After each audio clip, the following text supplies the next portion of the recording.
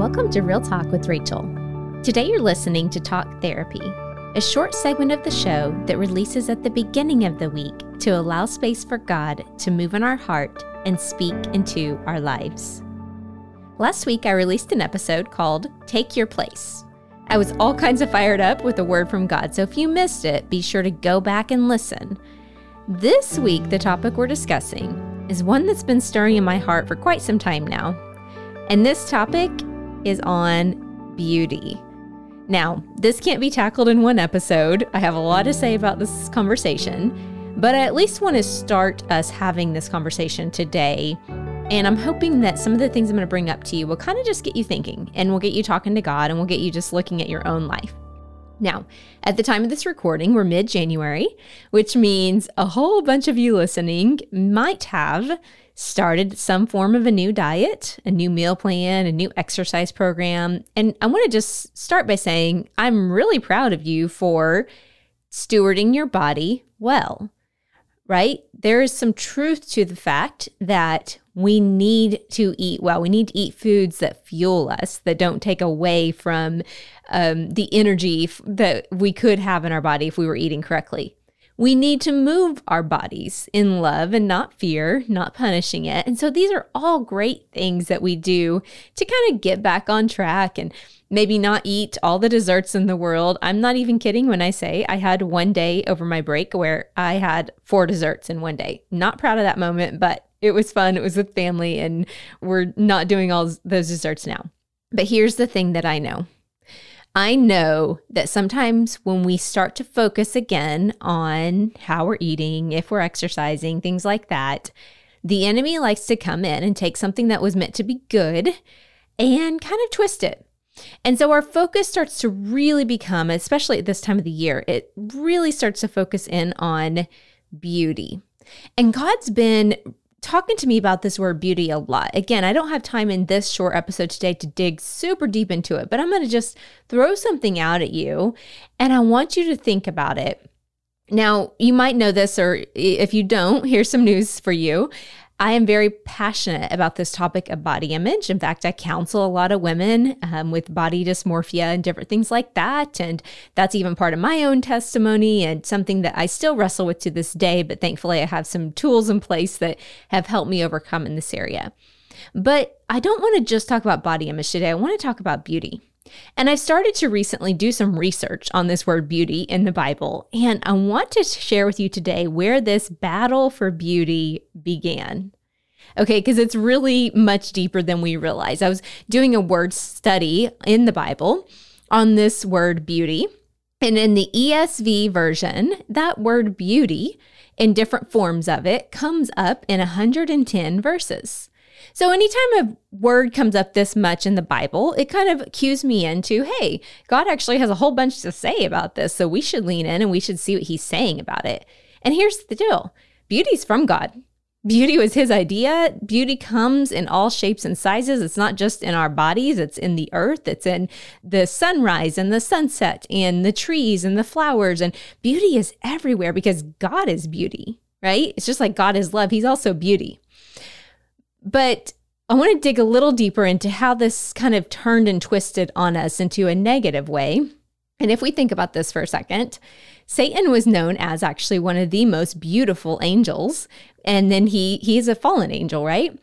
And I find it interesting that he attacked women in this area of beauty from the very beginning.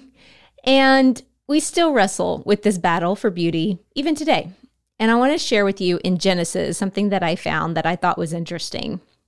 So in Genesis 3:6, I'm not going to read all of this part to you, but here I'm going to jump into the encounter. We're going to parachute into the encounter where Eve and Satan were having a conversation. And Satan had just convinced her that, hey, you're not going to die if you eat from this tree.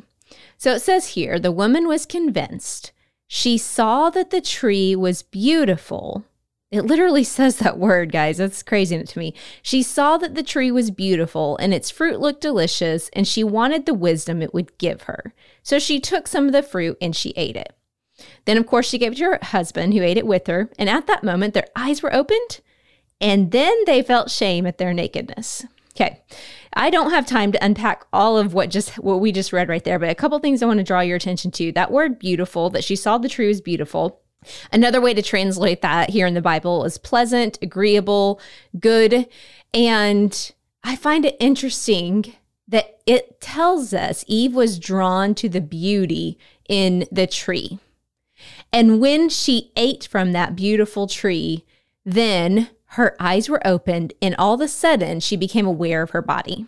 This is the moment in time where this whole body image struggle began, because here's the truth. Here's one truth I want you to think about today. We were never designed to be hyper aware of our bodies.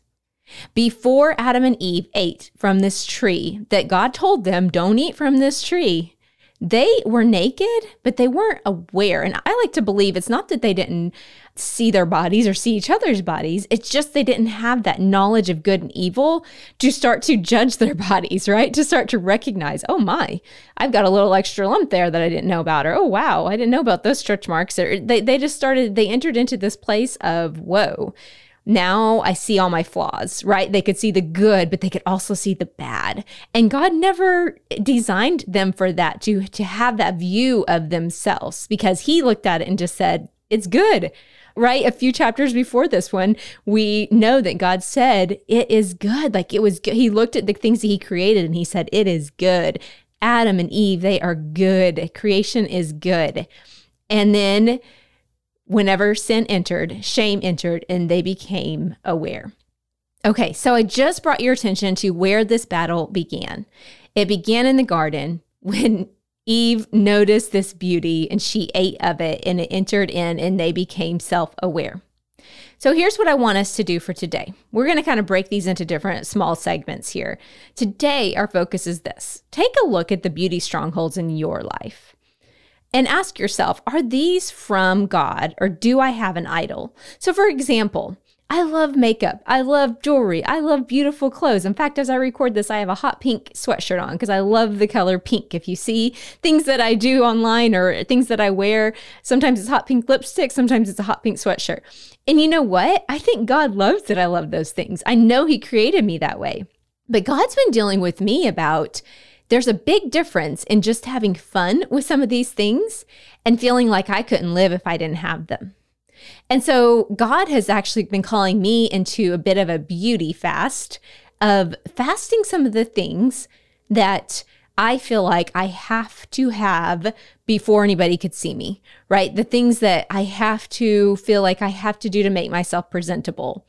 And instead, he's turned me into a simple prayer. And so here's how I want to end today. If God shows you that there's some kind of beauty idol in your life, that you're willing to give everything you have, money, time, energy, for this particular piece of beauty in your life, the first thing you do is you repent. Anytime God shows an idol in our heart, first step is just repentance. And then the next thing, we're going to just finish with this simple prayer. And here's this prayer.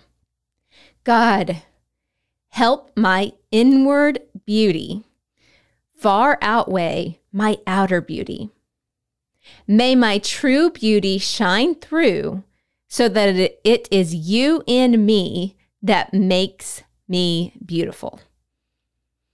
So friends, I know this is a process. I know this is a battle, but the good news is Jesus came to redeem all the areas of our life, not just our salvation, not just our heart, but everything. So if this is you today and you're struggling in this area of your body image, you're struggling in this area of feeling beautiful or not beautiful, or obsessing over your beauty, I want you to know there's hope. And I want you to know that I am standing up today.